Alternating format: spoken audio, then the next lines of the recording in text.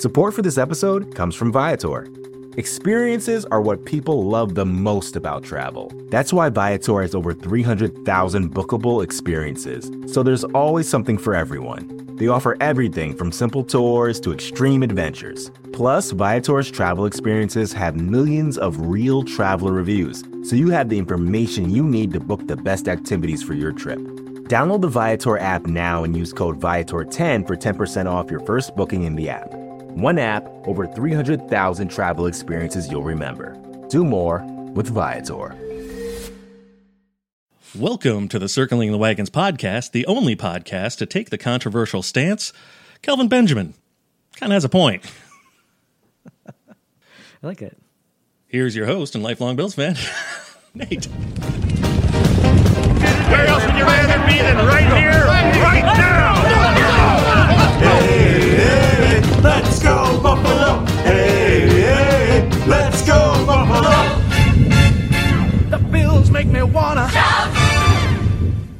Welcome to the Circling the Wagons podcast, a podcast discussing the Bills all year round with interviews, news, recaps, and insightful fan discussion.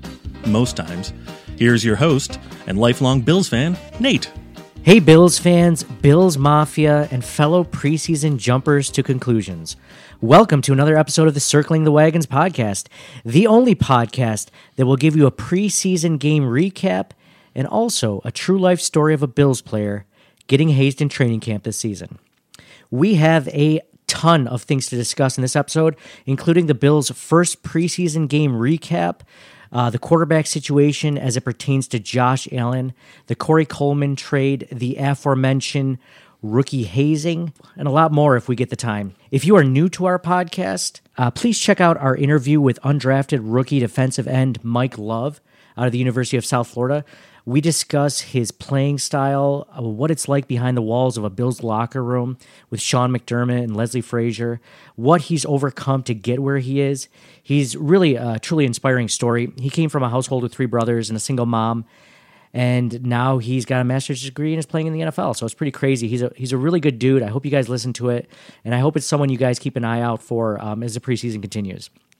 But before we get into the first preseason game recap, are you guys all ready for the season to start? What better way than to grab some awesome Bills gear that's not $40 a t-shirt and goes to a good cause? Check out tpublic.com/stores/CTW pod. Now, the CTW pod is Charlie Tango Whiskey Pod. It's like our Twitter account, if you're following us there. On the TeePublic site, our podcast has created 6 or 7 different Bills-themed art pieces that can be put on almost anything, any color or size t-shirt, a coffee mug, a cell phone case, wall art, travel bag, whatever. Our pieces include the popular Trust the Process, Bills head coach logo, the Bills Hall of Famers banner, right in time for the Hall of Fame game this past week, and our always popular Circling the Wagons podcast logo. So show off your Bills fan pride with your family, your friends, and everything before the season starts. And remember, we donate a portion of all proceeds to Hunter's Hope, Jim Kelly's charity to help newborn screening. So I'm actually joined by a good friend of mine, a Bills fan, and our new podcast announcer, Nick. Nick, it is great to have you on the podcast. How are you doing? Hey, Nate. I'm a long-time listener, first-time guest. Go Bills, man. Yeah. Nice to see him back on the field. How does it feel for football to actually get started again? It felt a little weird. It's always that weird time, like where summer's still going on. We're still in the thick of summer, but the season's about to start, you know? But it's just nice to see him actually playing football as opposed to looking, with the draft, you're seeing all these things. You might see some tapes of things, the training camp, you're kind of watching that, but it's like, this is a game. Yeah. It's actually fun to watch. It's fun to watch. And you're not watching, their actual plays that they're going to run during the season or anything like that, but it's still great to see football. And normally, as it pertains to preseason, the first game is usually the most boring game because the starting quarterback, quote-unquote starting quarterback, only plays a couple series and then is out. I mean, that was the case with Cam Newton. And in this game for us, we didn't even know who the starting quarterback was going to be until he took the field. So I thought that was... take it, he did. Yes, he did. He did a very good job. So we're going to get into that. Normally, so when you're looking at a preseason game in general, I think the most important thing, above anything, you want to look for a few things, but it's injuries. you want to make sure that your team came out not injured, because even if they look like garbage, that's not necessarily how they're going to look in the season. If they look great, that's not necessarily how they're going to look in the season.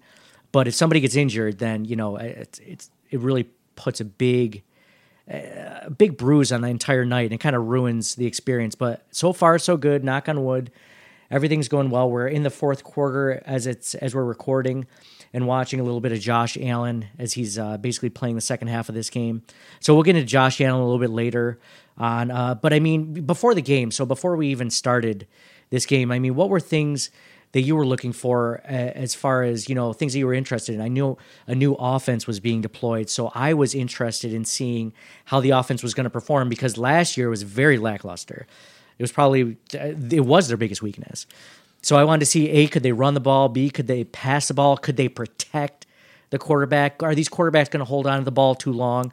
Are they going to make terrible reads? I mean, what was something that you were looking for? Well, it was exactly the same thing. Earlier this week, I was reading a little bit about the training camp and whatnot, and they're talking about how much more complex, with Brian Daboll, his schemes are much more complex than last year, which probably isn't too tough to be more complex. But I was kind of curious to see how much of that would be shown on the field tonight, and see how they really executed. And for the most part, it looked pretty good.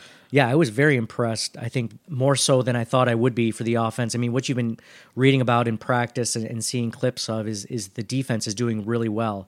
Now, you hope that's just a case of the defense just being a really good defense, a stout defense, better than last season, as opposed to the offense being that bad. And tonight, I know they were going against, second and third teamers a lot, but I mean, I thought Nate Peterman looked good. So, I mean, let's get right into that part instead of like what you were looking for. The starters of the game so far. I mean, the quarterback, which we didn't know going into it, it ended up being Nathan Peterman. Nathan Peterman had a good outing. He was 9 for 10. 120 yards, 1 touchdown, 1 interception. The only incompletion came at the very end of his second or third series, or the end of the first quarter. I believe he took the whole first quarter. Is that right? Or it was pretty close to it. First 2 series or whatever it was, yeah. and then AJ McCarron played the rest of the half. And then second half, Josh Allen has pretty much been playing. But I thought Peterman looked pretty good. I didn't think necessarily he was going to be the starter the way that A.J. McCarron had been taking first-team reps for a lot of this week. So that was kind of a surprise. And I thought he did pretty well overall. What did you think about seeing Nate? Well, record-setting quarterback Peterman. Actually, he looked a lot better than what I was fearing might happen, which would be a repeat of the infamous 5-interception first half.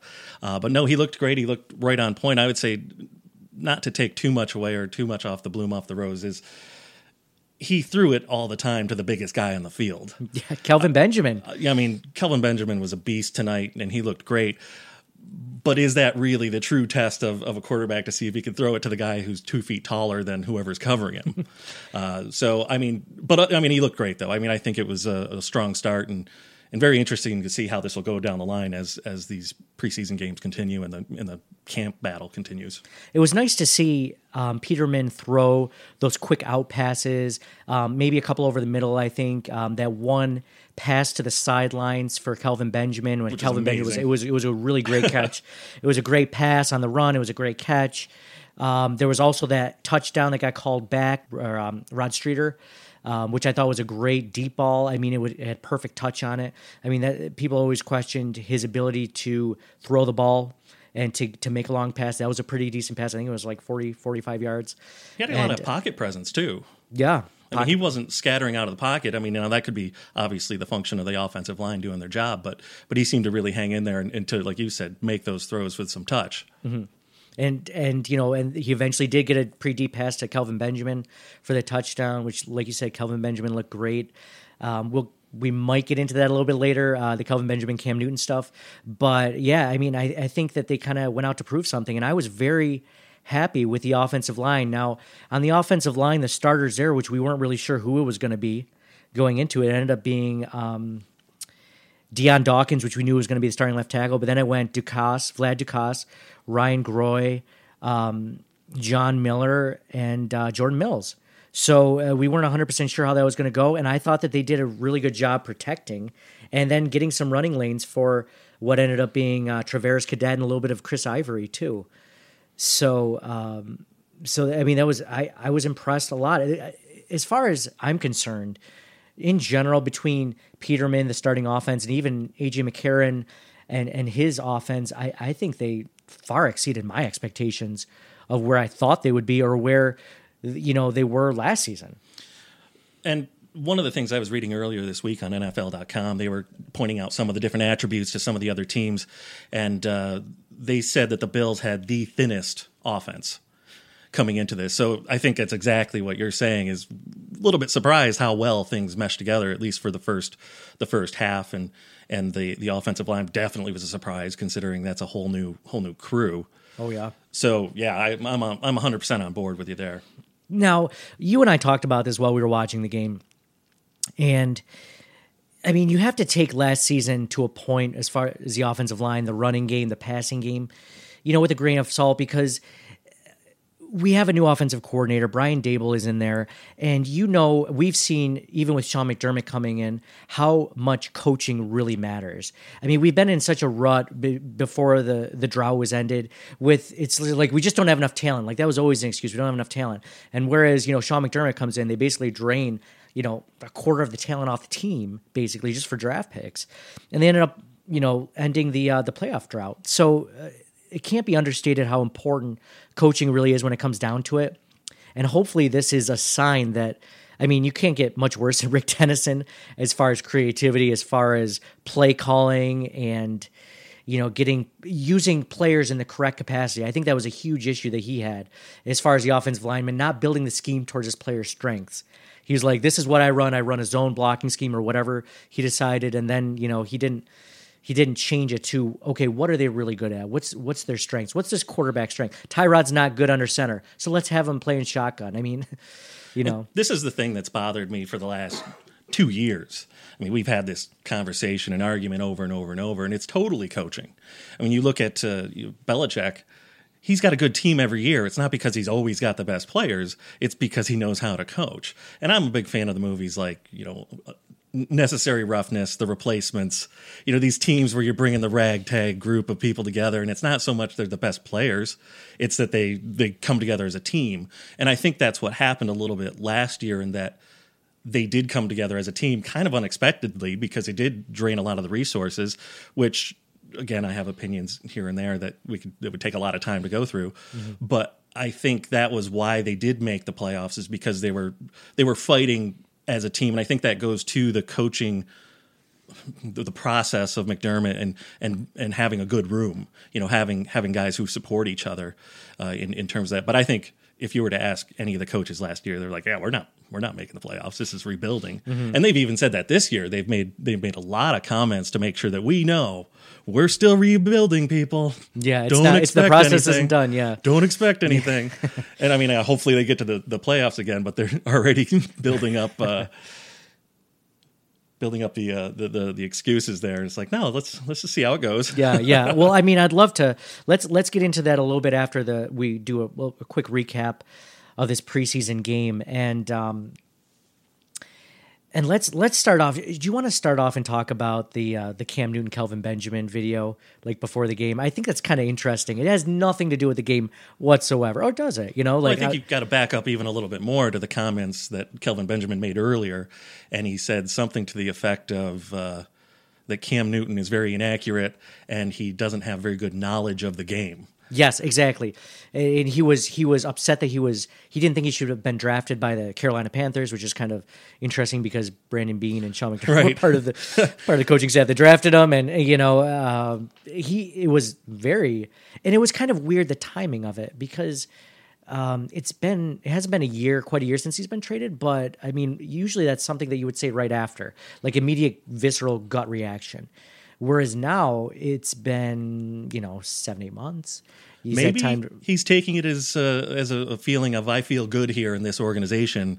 I didn't feel good in that organization, and he's feeling it now in camp, and he just wants to tick off Cam Newton, which is altogether possible. I like your thought of it being a positive thing, but I bet you know what it is too, is because he's in a contract year right now. If they don't give him the 5th-year extension, there's probably a good part of him that's thinking, I'd be making so much more money right now if Cam Newton, threw me there, if I had bigger numbers, if I had something to show that I was worth $15 million a year, if I was getting the Julio Jones contract, which I'm sure in his mind he's as talented or close to being as talented. That's a good point. I didn't think about that. So I mean, when you look back at that, I mean, just look at Jordan Matthews. I mean, Jordan Matthews was having a pretty decent career up until he came to the Bills, and then he got injured in the first 15 minutes of training camp. He lost, and then he signed for like a 1-year vet minimum contract with the Patriots, and now he's just got cut.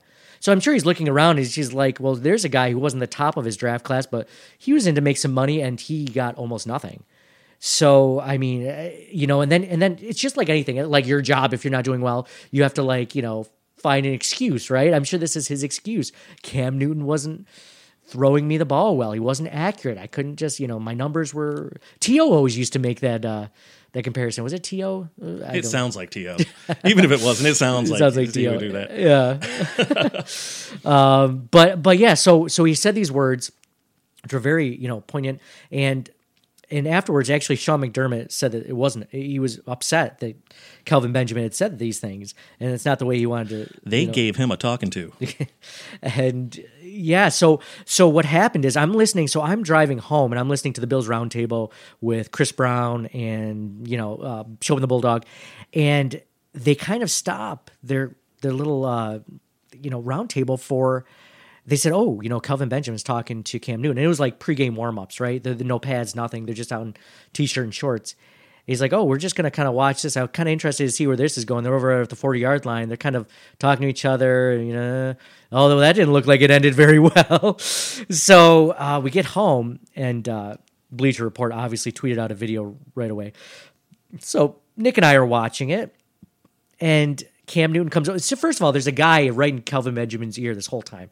Now, I don't know if he's a Carolina Panthers player. He was kind of smirking, so you don't know if he's just like, man, I can't believe you said that, or if he's just like, what is wrong with you? It kind of felt like he was ready to jump in the middle if something were to... If something, to explode. Because Cam Newton comes right over. He comes for come here, give me, I don't know, like a grasp handshake, right? The one-armed bro hug. The one-armed bro hug, So...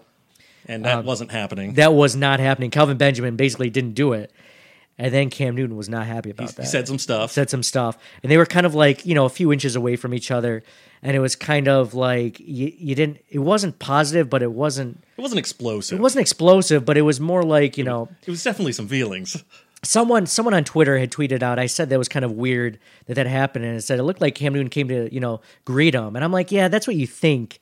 He came to greet him. He could have been like, hey, what's up, you piece of shit? Thanks for throwing me under the bus. And Kelvin Benjamin's like, man, get out of here, And that's what it looked like, too. It looked like Kelvin Benjamin's like, all right, man, whatever. And then he starts walking away. And Cam Newton now, lets him get a few steps back. But then he starts pursuing, and you can tell he's saying some more stuff. And Kelvin Benjamin's just like, let it go. Let it go. We're just playing some football. And he just keeps pursuing further than you would have expected. And you would, I don't know why it would behoove Cam to be all excited like that, because it really felt like it was coming from that was my take, is it felt like he was the one that had more feelings about it than Kelvin.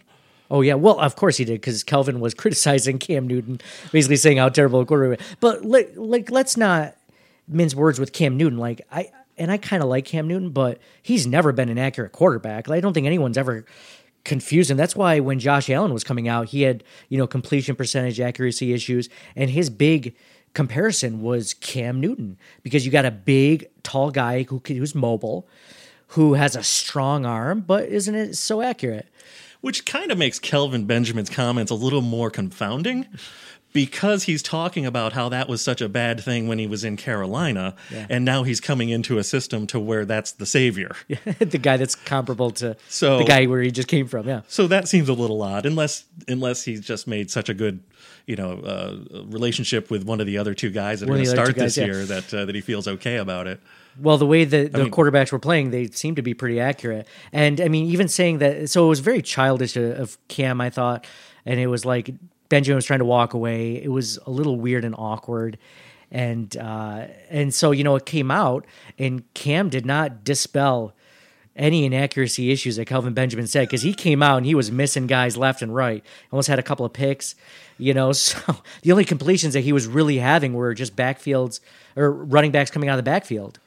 So I mean, I kind of got to agree with Benjamin on that one. Yeah, I mean, from a truth perspective, he seemed to be right on point. Peterman was way more accurate than Cam Newton today. Now, was it appropriate for him to mouth off like that? It's like, I don't know. It was fun for us. It's fun for us, yeah. I mean, I got a kick out of it. And he wasn't going after any of his teammates, so that's not a problem either. So I was okay with it. But I guess, and I hate saying this, but I always more so subscribe to the philosophy of not giving another team bulletin board material, because they're already motivated. If you give them the extra motivation of like, this guy said this about you, like they don't respect you, so you need to show them. It like kind of gives it that. So I mean, it was a preseason game. That doesn't matter on the year. Luckily, it doesn't matter. They're not going to play them in the regular season, but in the regular season, I hope that they don't do that. And I would agree with you on that. This being a preseason game, it's completely fine. But if it were a regular season game, I could have a different opinion of that. So no, I agree with you on that. Mm-hmm. So, going back into there's a great catch by Benjamin that we mentioned for a first down.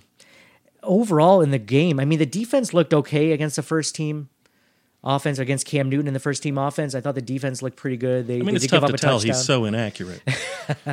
Yeah, against an accurate quarterback, who knows how they do. So I thought they looked pretty decent. Harrison Phillips got the start. Kyle Williams didn't really play. Harrison Phillips did end up getting a sack tonight, which looked great. He came off the field holding his arm. You're like, oh, great.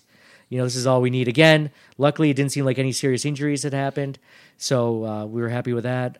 Marcus Murphy, by the way, I thought he looked amazing tonight as the third or fourth string running back, really, behind McCoy, Ivory, Cadet, and then he was the fourth one in. So, he had some moves, man. He had some quickness that, it reminds me more of McCoy than, like, I think Ivory's probably more of a plotter and more of a contact sort of runner. Marcus Murphy just had and he showed that at the very tail end of last season, because he came in halfway through the game when LaShawn McCoy went out. And obviously, no matter what, the backup running back this season is going to be it's going to be head and shoulders above Mike Tolbert last year. I think we can all agree on that. That's not really a hot take. It's a very lukewarm take, but yeah, it's not saying much as a 30-something-year-old fullback. But it's refreshing to see that, because I'm always worried that they never drafted anyone to take over for LaShawn McCoy when he's gone. But with guys like this, guys that they're finding in undrafted, free agents and off practice squads, hey. And they all had their moments. I mean, there was moments for literally every one of them where you looked at him and went, oh, all right. Yeah. That's not too bad. The limited catches and carries that Ivory guy looked pretty good. Cadet, it looked good. It was promising. Let's say that. Well, again, we don't know if they're playing against, second team, third team. Where does that fall out in terms of what they're playing against? But there's really nothing to look good. I mean, yeah. I couldn't have been happier to see them actually each get some moments. So there's something in general with preseason games that you just kind of touched on, is you can always take it with a grain of salt. And so, like, that's how we always convinced ourselves through the last 18 preseasons or whatever before this preseason was like, well, the offense didn't do great, but, they weren't giving away their whole playbook. And I guess my counter argument to that was, well, I'd feel a lot better if they did well as opposed to, even though, this doesn't count and they aren't using it, as opposed to not doing well and just hoping that they're going to do well. Because at least if they're doing well, they're actually, carrying through the game plan. They're executing the plays the way that they should be.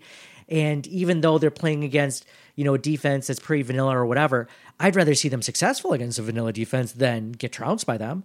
So even though you can't say it's the outcome is going to be great, I mean, this feels so much better than a game where we've watched before where they've lost 28-7 in the preseason. You just have to justify yourself.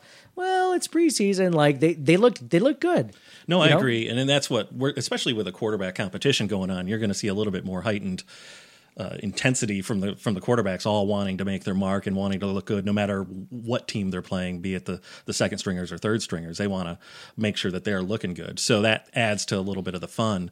But I agree. I mean, just watching, making sure they're executing plays correctly and all of that, that's really what we're looking for and hoping that and I think they did. I think they did tonight. Yeah. Yeah, absolutely. So Nate Peterman got the start. We both thought he looked pretty good, a lot better than, obviously he looked last season. But, he was a rookie last season, new system, maybe something that plays to his strengths more. AJ McCarron comes in. Can I give you a hot take? Hot take. It was a lot of fun.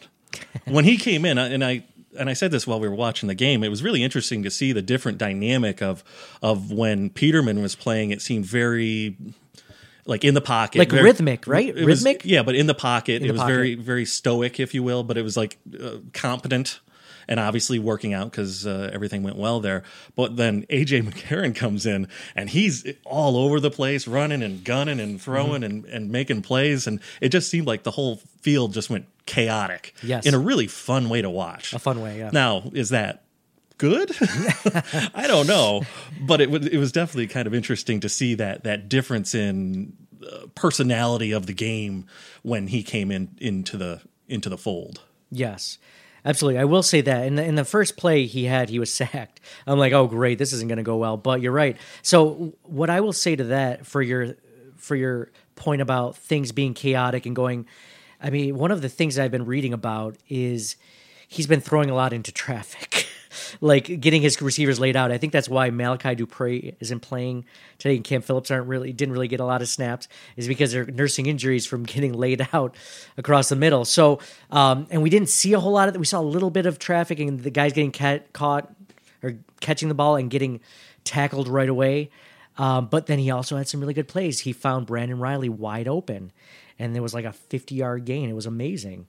So I agree. So it's funny now that you mention that. So you have the very like rhythmic, not very fancy Nathan Peterman, and then you have a little bit more of an unconventional AJ McCarron, and then you have Josh Allen, who's like the most unconventional out of all three of them, taking the third spot. So, but I mean, going back to what you're saying, AJ McCarron, I mean, the running game was still doing well. AJ did pretty well. He was running a little bit too. Getting outside the pocket. And how much is that too? And let's go back to the word chaotic that I use. How much is that due to him needing to break out of the pocket, or the fact that the second string offensive line wasn't maybe as effective? Yeah. And he had no choice but to break those plays and to shake it up a little bit. So that's where it gets harder to evaluate. Mm-hmm. But I just thought it was funny because this is a lot of fun. Yeah, it was fun to watch. You didn't know what was going to happen. It was interesting. It was chaotic. It was probably like, dynamic. Yeah, traffic accident. You're like, is somebody hurt or is that just, I can't look away. I can't look away. I'm just going to. So then now we go into Josh Allen. So Josh Allen, which we thought was going to be the third string because he'd been that the entire week for the most part in team activities and training camp. He was with the third string offense. And I will say, going back to AJ McCarron real quick, I thought this, for the most part, the offensive line did pretty good in the second team. Yeah. I mean, in years past, we've seen the first team, offensive line just get manhandled. And then you're like, well, the second and third team's not going to be any better. And they aren't. And they weren't. But and the third offensive line isn't nearly as good as we saw while watching Josh Allen. But I mean, what did you think of Josh Allen? First impression, seeing him in a uniform, seeing him in pads, the way that he threw the ball. What did you think? I thought he was good. I mean, he looks like a rookie. I mean, it was clear that he's a rookie. He made some pretty bad mistakes. He did some interesting things. It was clear that he wanted to show off the arm and really heaved it down there a few times to varying success. So I would say for a first game and the first experience of seeing a real NFL, this speed of an NFL game, I think he did pretty good. Yeah, exactly. For first time on the field, I mean, it wasn't a train wreck. It wasn't 5 interceptions, which isn't fair to Nate Peter. But it was like he hit Ray McLeod over the middle, which was a great pass. That was a great pass. Just right where the linebacker couldn't get to it. Right in step too. In step too, exactly. And speaking of in step, we did see AJ McCarron and Nathan Peterman have issues throwing behind guys as they were crossing. Yes. One led to an interception. Tip balls. I mean. And it didn't seem like Josh Allen, had those issues. And then he also, though, did a very rookie thing. I mean, he was getting chased out of the pocket. He thought he could elude the pass rusher coming after him, and he even went back even more yards, probably like 20 yards past the line of scrimmage, or, back behind the line of scrimmage. And then he kind of chucked up some weird over, as he was going down, and it almost got picked off. And that should have been an interception. It should have been an interception. It should have been a taint, really, so... It was there was one play that he got hit and he got knocked to the ground, and I just feel like the announcers should have been saying, he's just realizing they hit really hard. A lot more in Wyoming than Wyoming, right? Jeez.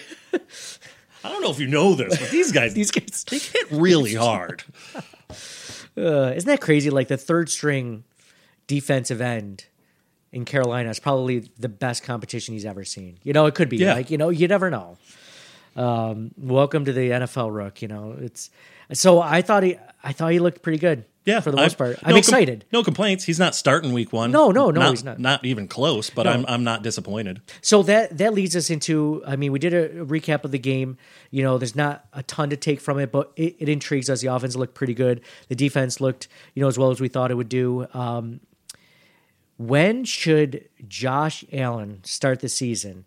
And, you know, should he start at all? Well, what's your hypothetical here? Are we talking about either Peterman or McCarron coming in and clearly looking like NFL quarterbacks that can lead a team? Are they, you know, putting W's on the board and looking like they're getting things done? Or do we have these two guys just kind of maybe doing okay, but not really impressing, or just flat out losing?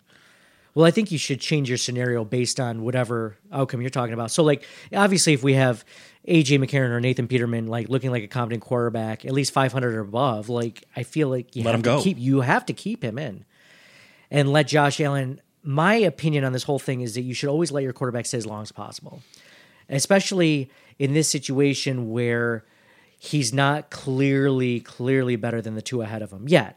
And he came out of college as a raw prospect. So he wasn't like Cam Newton and just won a national championship. It wasn't like Deshaun Watson and Marcus Mariota, all those guys that had prolific college careers and were just taking it to the next level and were clearly the best players on their team when they got there. So I always think, I'm of the opinion that you should definitely let your guys sit as long as possible. I agree with that. I think what's possibly going to happen, if you look at the schedule is pretty tough in the opening weeks. Oh yeah, it's rough up until about week 9. Yes, I was actually going to go till like week 5, just giving a little bit of wiggle room. So I think if things go poorly in those first 4 or 5 weeks, like they very well could, I think there's going to be some pressure to put him in and see what he does. But I think if it were me and things are going okay, like you said, let him wait as long as possible. If you've completely lost the season, like it's clear that the season is not going anywhere, let him play the rest of the season to get the time. Yes. And build the confidence and build the, you know, just the experience that he needs to go forward. So I agree with you. Yeah, I think the reasoning I guess I have behind him sitting is that you can't ruin a quarterback by having him wait, as opposed to you can ruin him by throwing him in too early. So, like, there's a lot of opinion that David Carr was a better quarterback than he actually ended up being, because his offensive line was so poor. He was always getting hit and injured and whatever. Like, it was just, the game was too fast for him. He wasn't ready for it, and it just ruined him. So, I mean, I look at other quarterbacks that have waited and, you know, some that haven't, and sure, some of them have had success, but I've never heard of a quarterback waiting too long, and then I just missed my chance. I missed my opportunity. I was waiting 2 years behind this guy. So I think the cream always rises to the top, no matter what. Just as long as you don't like burn the cream too quickly or something. I don't know. Hit me with the dairy. All right. I think yes and no. I think that if you put the guy in and it clearly looks like he's over his head, you know, maybe like Nate Peterman last year. Yeah. Then you go, okay, too early. Don't do that again. Yes. So then you wait a little bit longer. But I 100% think that you can put him in, just kind of gauge, get a little more experience, and even if it's like putting him in for a half. Mm-hmm. Like if the season's done. If the season's done. So yeah, if the season's done, that's the only time you would be okay with it, right? Like 0-5, like pretty much not going to make the playoffs. Right. Let's see what we got in this kid. Right. Okay. And then if he starts to crack a little bit, you go, all right, bring him out, throw the other guys in. So I think that would be a decent way to do it. But I agree, if you put him into a situation where he's just going to fail for 7 games because there's nothing on the line and he has no one helping him, that's not really good. I mean, we saw what happened to Trent Edwards after his concussion. Oh, I know. Well, you know, speaking of that, give Nate Peterman credit. I mean, the guy had the worst performance. He's a record holder. He he was absolutely terrible in that game, and he could possibly be the starting quarterback this season after beating out, the 7th overall pick in the draft, and another guy who was. I don't know. I think there's something to be said for him for making a comeback and not just turtling and just his career just ending. No, he gets a lot of points for perseverance, and that's something I've read about him is that he's got confidence. Mm-hmm. He gets it. He understands the game, and he's confident in his own abilities, and so he's seemingly put it past him, and I think he's got something to hang his hat on today. Good. Awesome. So, speaking of dairy, we're talking about, cream rising to the top. Obviously you're a friend of mine, you're a Bills fan, but you're not from the area. You're not from Western New York whatsoever. No. You're pretty far away. You're not in Bills country at all. I grew up in Giants and Jets country in a small town. I grew up on a dairy farm, and actually no one in my family watched sports whatsoever. So I wasn't even exposed to football except for when my aunt and uncle came. They lived in Orchard Park, had season tickets to the Bills. And when they would come down, holidays and various times, always would have to have the football games on. So that's when I started watching football. And of course, they're Bills fans. And so they indoctrinated me into being a Bills fan. Mm-hmm. And so everyone else around me was Giants and Jets. Yeah. And I was like, why does nobody like the Bills?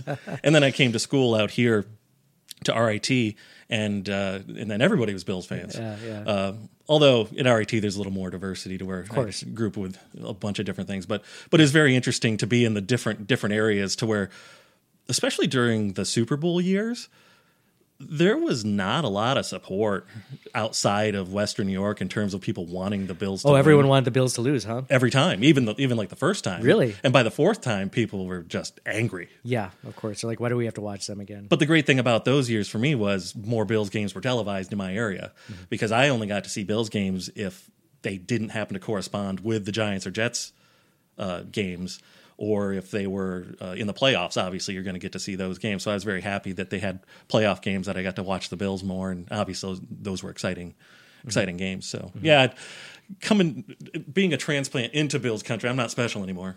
Yeah, well, I thought that was always interesting that you were a Bills fan, because I'm like, wait, where you came from is definitely Giants, because the middle of the state is for the most part like Syracuse and that area is, and then you keep going further where you grew up. Yeah, it's the foothills of the Catskills. So if anyone's geographically familiar, it's near Oneonta. Yeah, and that's even a city that's bigger than the one I grew up in. How far is that from New York City? Couple hours? By car, it takes around 3.5, 4 hours through the Catskill Mountains. Okay, gotcha. Oh, so you're okay, gotcha. You're like north of Albany then. No. South? Hour and a half southwest. Oh, okay, gotcha. So New York is flat across the bottom. New geography lesson, okay. And then it dips down to New York City. Yes. So right where that crease is, where it starts to dip down, I live just north of that crease. You live right in the crotch of New York State? All right. That's a little too much. Is that too far? Okay. That's enough. I let the cream thing go. No, that's cool. It's funny because when I first met you and we became friends, like, I just thought you were just from the area because you were a Bills fan. It's just natural. And that's something that, you don't see a lot of people become Bills fans that aren't from the area. Because why? Why would you? Why? Why would you? Why would you do that to yourself? I mean, not for nothing. It's just been a very rough stretch up until this last season. So, I mean, in saying that, like, how amazing was it for you to watch them end the drought after following them as a kid, up until... Oh, it was great that they ended the drought, but I had a weird mixed feeling about it because of all the controversy of things going on with when they pulled Tyrod that game. Yeah. And I feel like, and it goes back to something I said earlier about the coaches keep making excuses. We're rebuilding. Don't expect anything from us. Yeah. And it was almost like they were irritated that they were winning. They're like, come on, we don't have to deal with this year, because then we're gonna have to do it next year too. Yeah, we want a high pick. I don't understand. Well, let's give us a chance to, these guys aren't supposed to win. We are just coaching way too well. So it has that weird sort of aura to it that I can't shake for some reason. Yeah, I can't. Well, if they really didn't want to win, they would have kept Nathan Peterman in for the rest of that game, and the rest. You can't keep him in that game. Even if you're trying to lose, never get another head coaching job in your entire life. But I think that was the thing that really was frustrating about last year. And there's controversy about Tyrod. Is he good? Is he bad? Is he the thing that was frustrating is it was very clear that Dennison didn't want to coach him. Yeah. He didn't want him. No. He wanted his own guy. It's like, no, you have to play with the guy you got. Yes, exactly. But he didn't want to do that, and it was very clear. So that was the very frustrating thing. Plus, then you've got all the Bills fans, and I've said this term to you before, are a big believer in Schrodinger's quarterback. Oh, yeah. Yep. Which is a quantum physics experiment to where you put a cat in a box with a poison and you close the box up. The cat is both simultaneously alive and dead at the same time because you don't know. You don't know what happened. And until you observe what's happened, you don't know. And that's what Peterman was. He's the best quarterback ever because we don't know. Mm-hmm. All we have is what we saw in like training camp. Or we don't know how he's going to react on the big game, during the big dance floor. So then we open the box and we're like, oh, yeah, he's not better than Tyrod. Yeah. Well, I mean, that's been at that moment. That's been every quarterback for the last, That's what I mean. It seems like the Bills have that sort of mentality. Yes. To where very quick. You mean Bills fans or the Bills coaching staff? Oh, a little of both. A little of both. I mean, I feel like Bills fans, different coaches at different times. I mean, Jeff Toole was a thing. Remember, Jeff Toole was like, oh yeah, this undrafted guy out of Washington or Washington State. He's going to the next coming. It's not Tyrod. It's this kid. So here's a thought experiment for you. Put Tyrod into the game that we saw tonight against an offensive line that's looking pretty good, having Kelvin Benjamin in the lineup, having people that he could throw to. What do you think he does? I don't want to hash out Tyrod Taylor. No, I mean that's the thought experiment of it. So the fun experiment. So I know you were a Tyrod supporter, so I know that going into it. I never claimed he was Brady. This is like talking politics because I will never be on-off. Exactly. I will never be convinced that I thought Tyrod was a good quarterback. I don't think he was terrible. Like I think he was a great game manager, and that's might be the ceiling of like all three of our quarterbacks right now. Right. Is game manager. So I think he was good enough at that, and then but that was like his max ceiling. No, I've never said that he's the most amazing guy ever, but I just knew he was the guy who was getting it done, and he had a couple bad games, and he didn't have a lot of support. They stripped him of everything. Agreed. So that's where Agreed. I'm curious to see how he does in Cleveland. And I am very curious to see how he does in Cleveland, especially with definitely he has weapons. He's Jarvis Landry, is Josh Gordon, So now's his time to really show me if we were stupid to get rid of him or not. Yeah, exactly. I mean, I'll be eating, crow if he ends up being, a quarterback that can get them to the play. If you get to the Browns to the playoff, the team that's been 1-31 the last two seasons, if you get them to the playoffs, you're a good quarterback. Yeah. Like you just are. You are. No matter what they've done in the draft, no matter what, you are just a good quarterback. So I've officially turned into one of my good friends who still to this day brings up J.P. Lossman. Oh, does somebody still bring up J.P. Lossman? There's still a lot of J.P. Lossman truthers out there. Yes, exactly. Didn't think he'd get a fair shot. One of my good friends, Bill, is like that. Yeah. To this day, we all have a buddy. It's like this is like a decade ago, man. We can let this one go, right? Exactly. So that's the last time you'll hear me talk about Tyrod. Or J.P. Lossman, hopefully. Oh, no, I'll bring him up every time. Oh, man. So that's a really cool story that you actually became a Bills fan. Well, not even being from the area and actually coming to the area. So let's talk. So we were talking about Tyrod in Cleveland really quick and weapons and, see what he does with this kind of offense. They actually just got rid of one of their weapons recently. They basically gave him away. Corey Coleman. The Bills traded with the Cleveland Browns to acquire former first-round pick Corey Coleman this week for a 2020 seventh-round pick, which is like 2 years from now, a seventh-round pick. This is which is worth less than a seventh-round pick next year. I mean, it's almost nothing, really. I mean, if you think about it, the Bills have more draft equity in Ray McLeod, who they got in the 6th round this year, and then Austin Proehl, they got in the 7th round this year. Those guys are worth more than what they gave up for Corey Coleman. So, I mean, what did you think of the trade? What were your thoughts on it? Did you like it? I mean, obviously, we didn't see him tonight. I'll say that right now. He was not on the field. But I don't have a ton of opinion. I don't really know Coleman that well. I mean, I read how both of his hands have been broken, which for a receiver, that could be problematic. It just makes you wonder why. Like, why would they make this trade? It just seems like, does he have Ebola and is going to wipe out the entire Bills team? Oh, why would the Browns make the trade, or why would the Bills make the trade? Where's the motive? Yeah, the Bills is fine. They're like, oh, all right, we need a warm body. I guess he'll be sure. Yeah, that's what you want. You sure you don't want more? All right, we'll take him. But what are the Browns getting? Like, why? I know. And that's why I say he might have Ebola, so he goes into the locker room and the whole Bills team is gone. And then we're back to the movie The Replacements.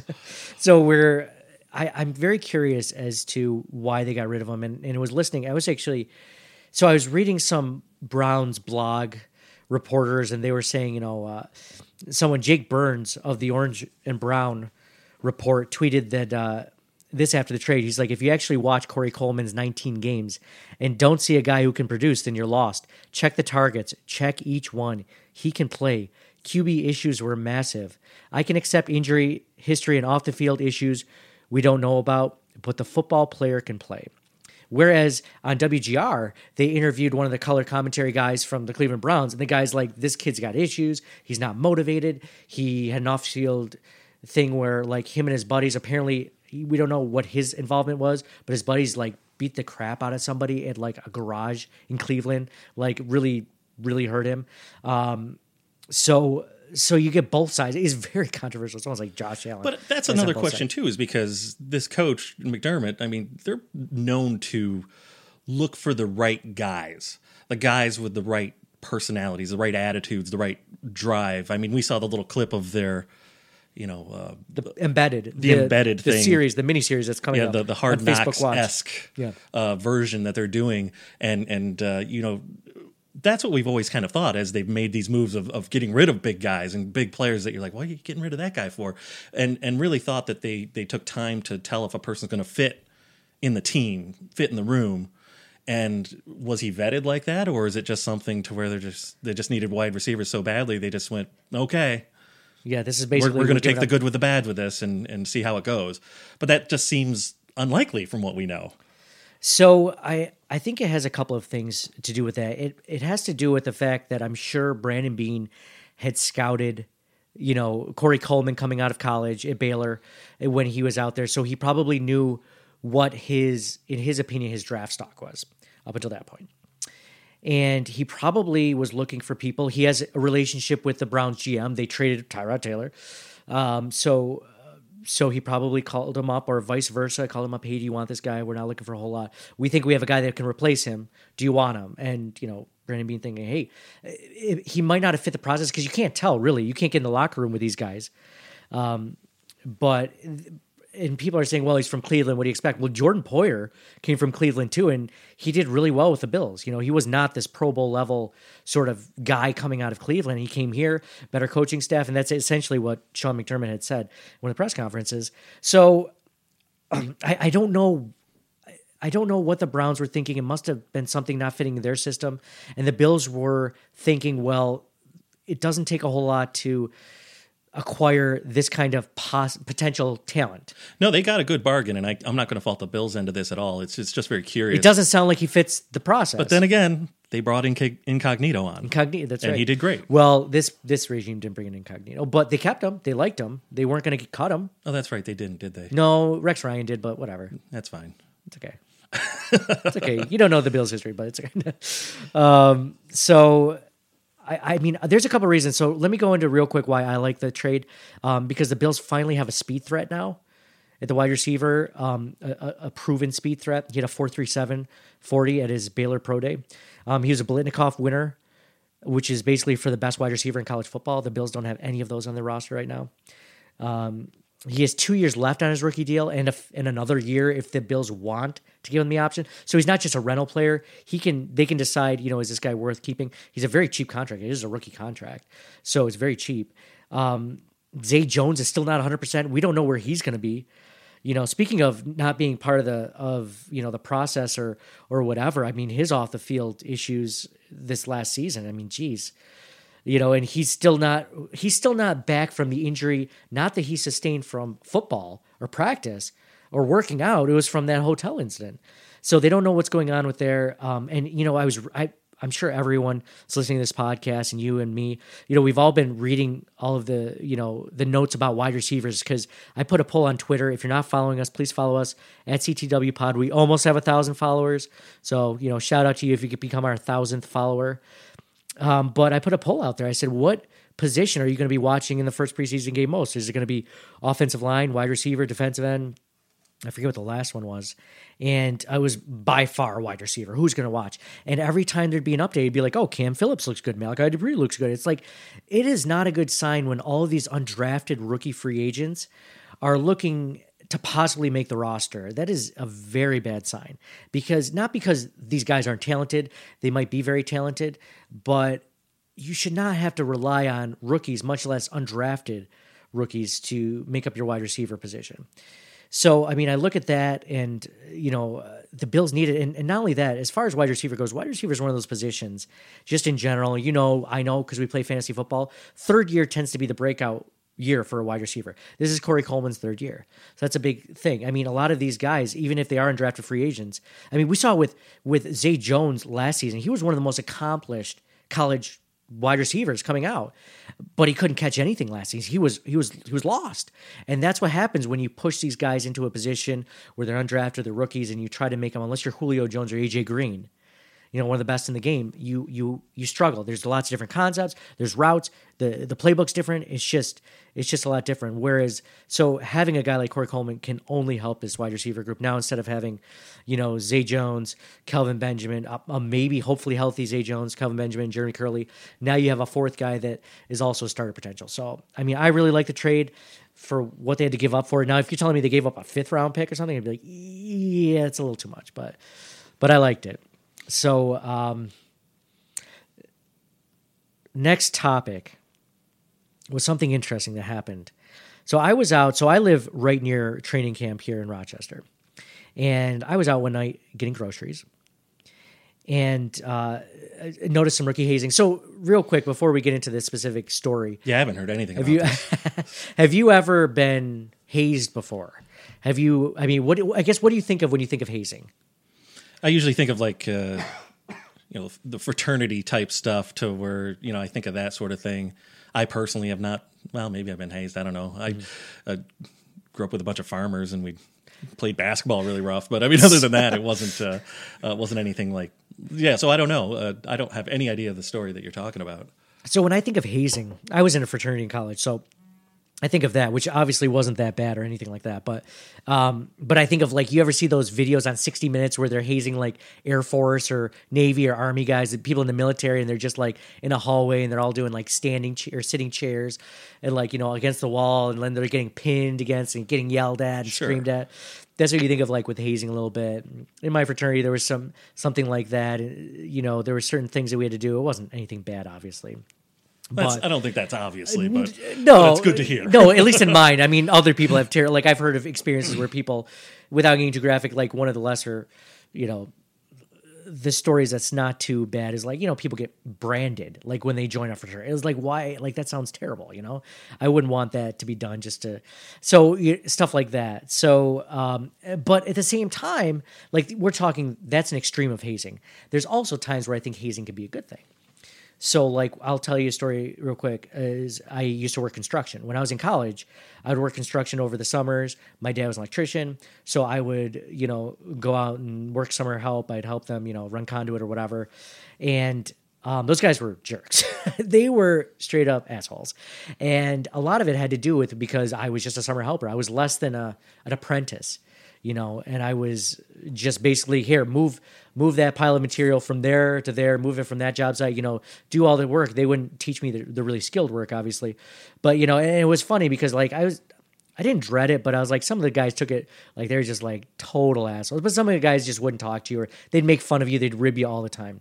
But by the end of it, when all was said and done, everything was good. They were it was like a rite of passage. They all did it to become journeyman or whatever, whether you're a pipe fitter, and they all did it. It wasn't just the electricians, the pipe fitters would join in on it. I was just but it actually taught me a lot of character too, because it was a humbling experience. You're not used to that. That never really happens to you, except maybe if you get bullied a little bit in high school. But so it was interesting. That's one of the reasons why I joined a fraternity, because I'm wow, that with the right guys, it's something worthwhile, because how else do you prove if someone wants to be part of your organization or your fraternity or your whatever, unless you put them through something in a short amount of time and they go along with it? You're like, okay, this is what I had to do. This is what you go through. It's just part of it, right?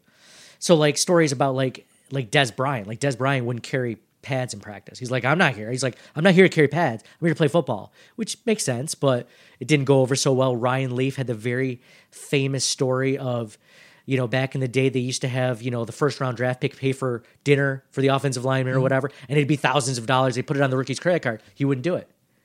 He just wouldn't do it because he's like, I don't have to do that. I don't care. I'm Ryan Leaf.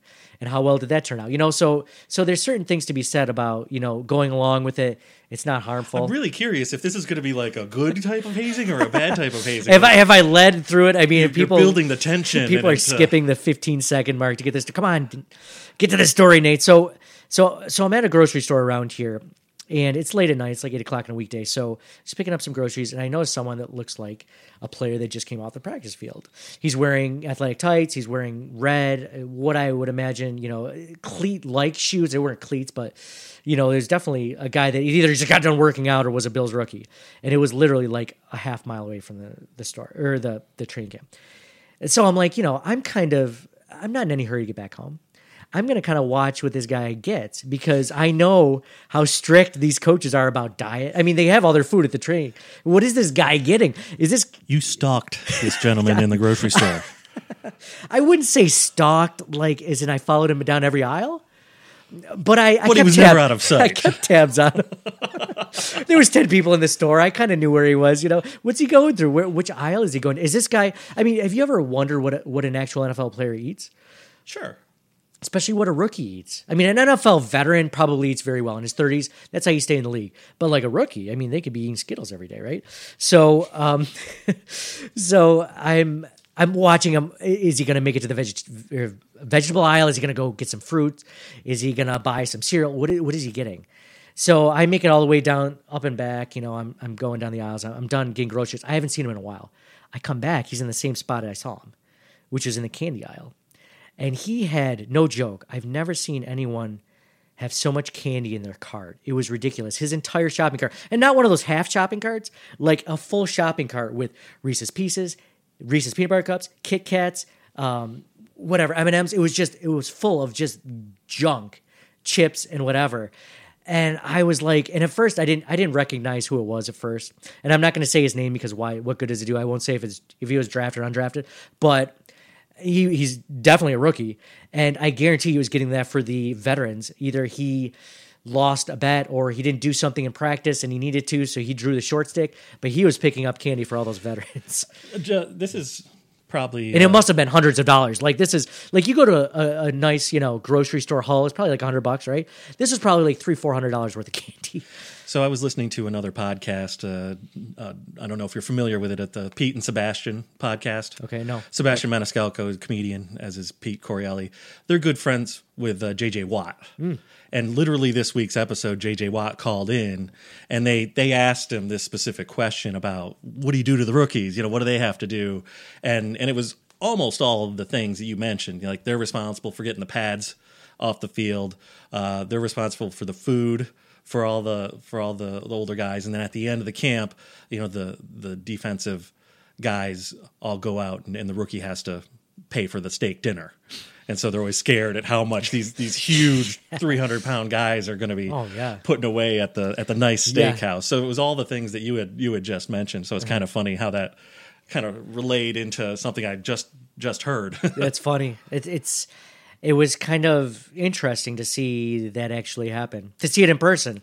And, I could tell he was a rookie because he had no idea where he was looking in the grocery store. Like, is this, is this aisle, this, it's like anyone that's been to like a Tops or Wegmans knows exactly where everything is. But no, it was kind of interesting. I thought that was funny. And yeah, that was definitely not following the process. I'm sure that wasn't part of their diet regimen.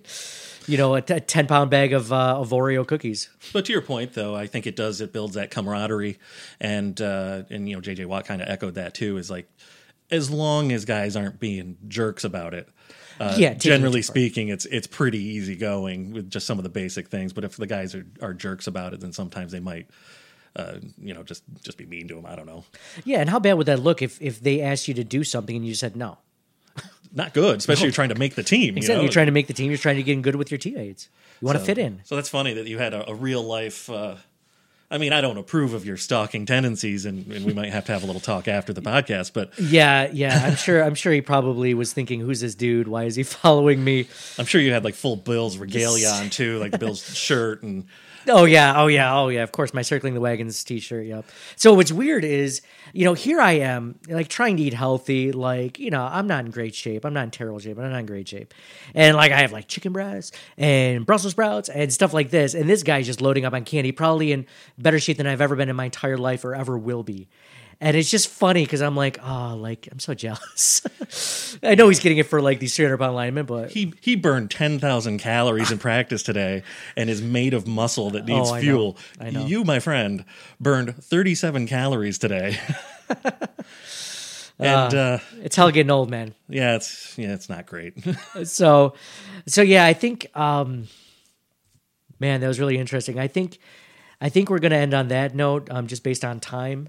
But recapping everything, it was a really interesting first game. I mean, normally, how preseason games go, the first one, the starter gets very little time. And then it's not till like really the third preseason game where the starter gets the most amount of time. And it's very possible we might see A.J. McCarron start preseason game number 2. I wouldn't doubt it. And flip-flop that way. And, it's possible that they said that they were hoping by preseason game number 3 they know who their starter is. But let's say they choose A.J. McCarron. And he gets, I think they usually give him the first half, right? The starting quarterback first. What happens if he sucks? And Nathan Peterman looks pretty good in the third quarter. It's like, well, maybe you have to reassess if A.J. McCarron should be your starting quarterback or Nathan Peterman or vice versa. Well, the funny thing is they're playing the Browns next. So I wonder if Coleman will be playing. Ooh, yeah. And then the third game so the big game would be against the Bengals. And that's no joke. No. I mean, they're a decent team, so it should be interesting. It should be interesting. And I did hear... And McCarron used to be the underling of Dalton, wasn't he? Yes, he was. So that's another interesting interesting storyline. I'm sure they would just go hug on the field as opposed to almost get into a fight like Kelvin Benjamin. I guarantee, and I don't know if that one's... Excuse me, I think it's at home, too. So I believe that's in Buffalo, that Cincinnati Bengals game. You are correct. Oh, good. Well, I guarantee Andy Dalton gets a standing ovation. That's true, because he did get us to the playoffs. Yeah, rightfully so. He should. I mean, I'm going to be giving him one from my living room couch. It's okay if you beat us today. I want you to beat us. That's how much I love you. So, yeah, that's going to be an interesting story. And I did hear that the final count on the amount of money that Bills fans gave to Andy Dalton's charity was over $400,000. That's amazing. That's amazing. I'm proud to be a Bills fan. Just stuff like that. And he's going to show up at the Children's Hospital, and he's going to do something there too. Oh, that's cool. Like an extension of his charity and stuff like that. So it's a great story. I mean, the Bills have a relationship with the Bengals. I mean, they did trading with them. They traded Cordy Glenn to the Bengals. So yeah, it's going to be interesting. So this first leg of the preseason is over with, and we don't have a ton of answers, but at least we're not shaking our head thinking, I don't even know who's going to be starting quarterback. We have options. Do you think that this new embedded show is going to shine any light on that? Because I think it'll be interesting to see the behind the scenes of how people act and how people interact, and obviously how the coaches coach and interact. I'm very curious for this show and what it shines light on for us as more than casual fans. Yeah. Oh yeah. I'm going to be embedded. That's for sure. It's going to be very, absolutely. I love that. Now I don't watch Hard Knocks. You're a huge fan. Oh, I love it. So you've got to be even more jacked than I am for this. And before I even found out about the embedded, I was going to bring up on here is that I really wish that the Bills would do Hard Knocks some year. Mm-hmm. And then all of a sudden a link pops up about the embedded. I was like, yes. They could tell you, they knew what you were thinking. And it's from the same production group that did, I don't know if you've seen the Playoff Caliber. It's like a 30-minute thing. It's on YouTube. It's on our YouTube page if you look at one of our playlists, where they basically go over everything from it's documentary style of how the drought ended, like the moment it ended. It captures footage from, all those different bars and people's homes when Andy Dalton had that touchdown from the Bills locker room. It is so well done.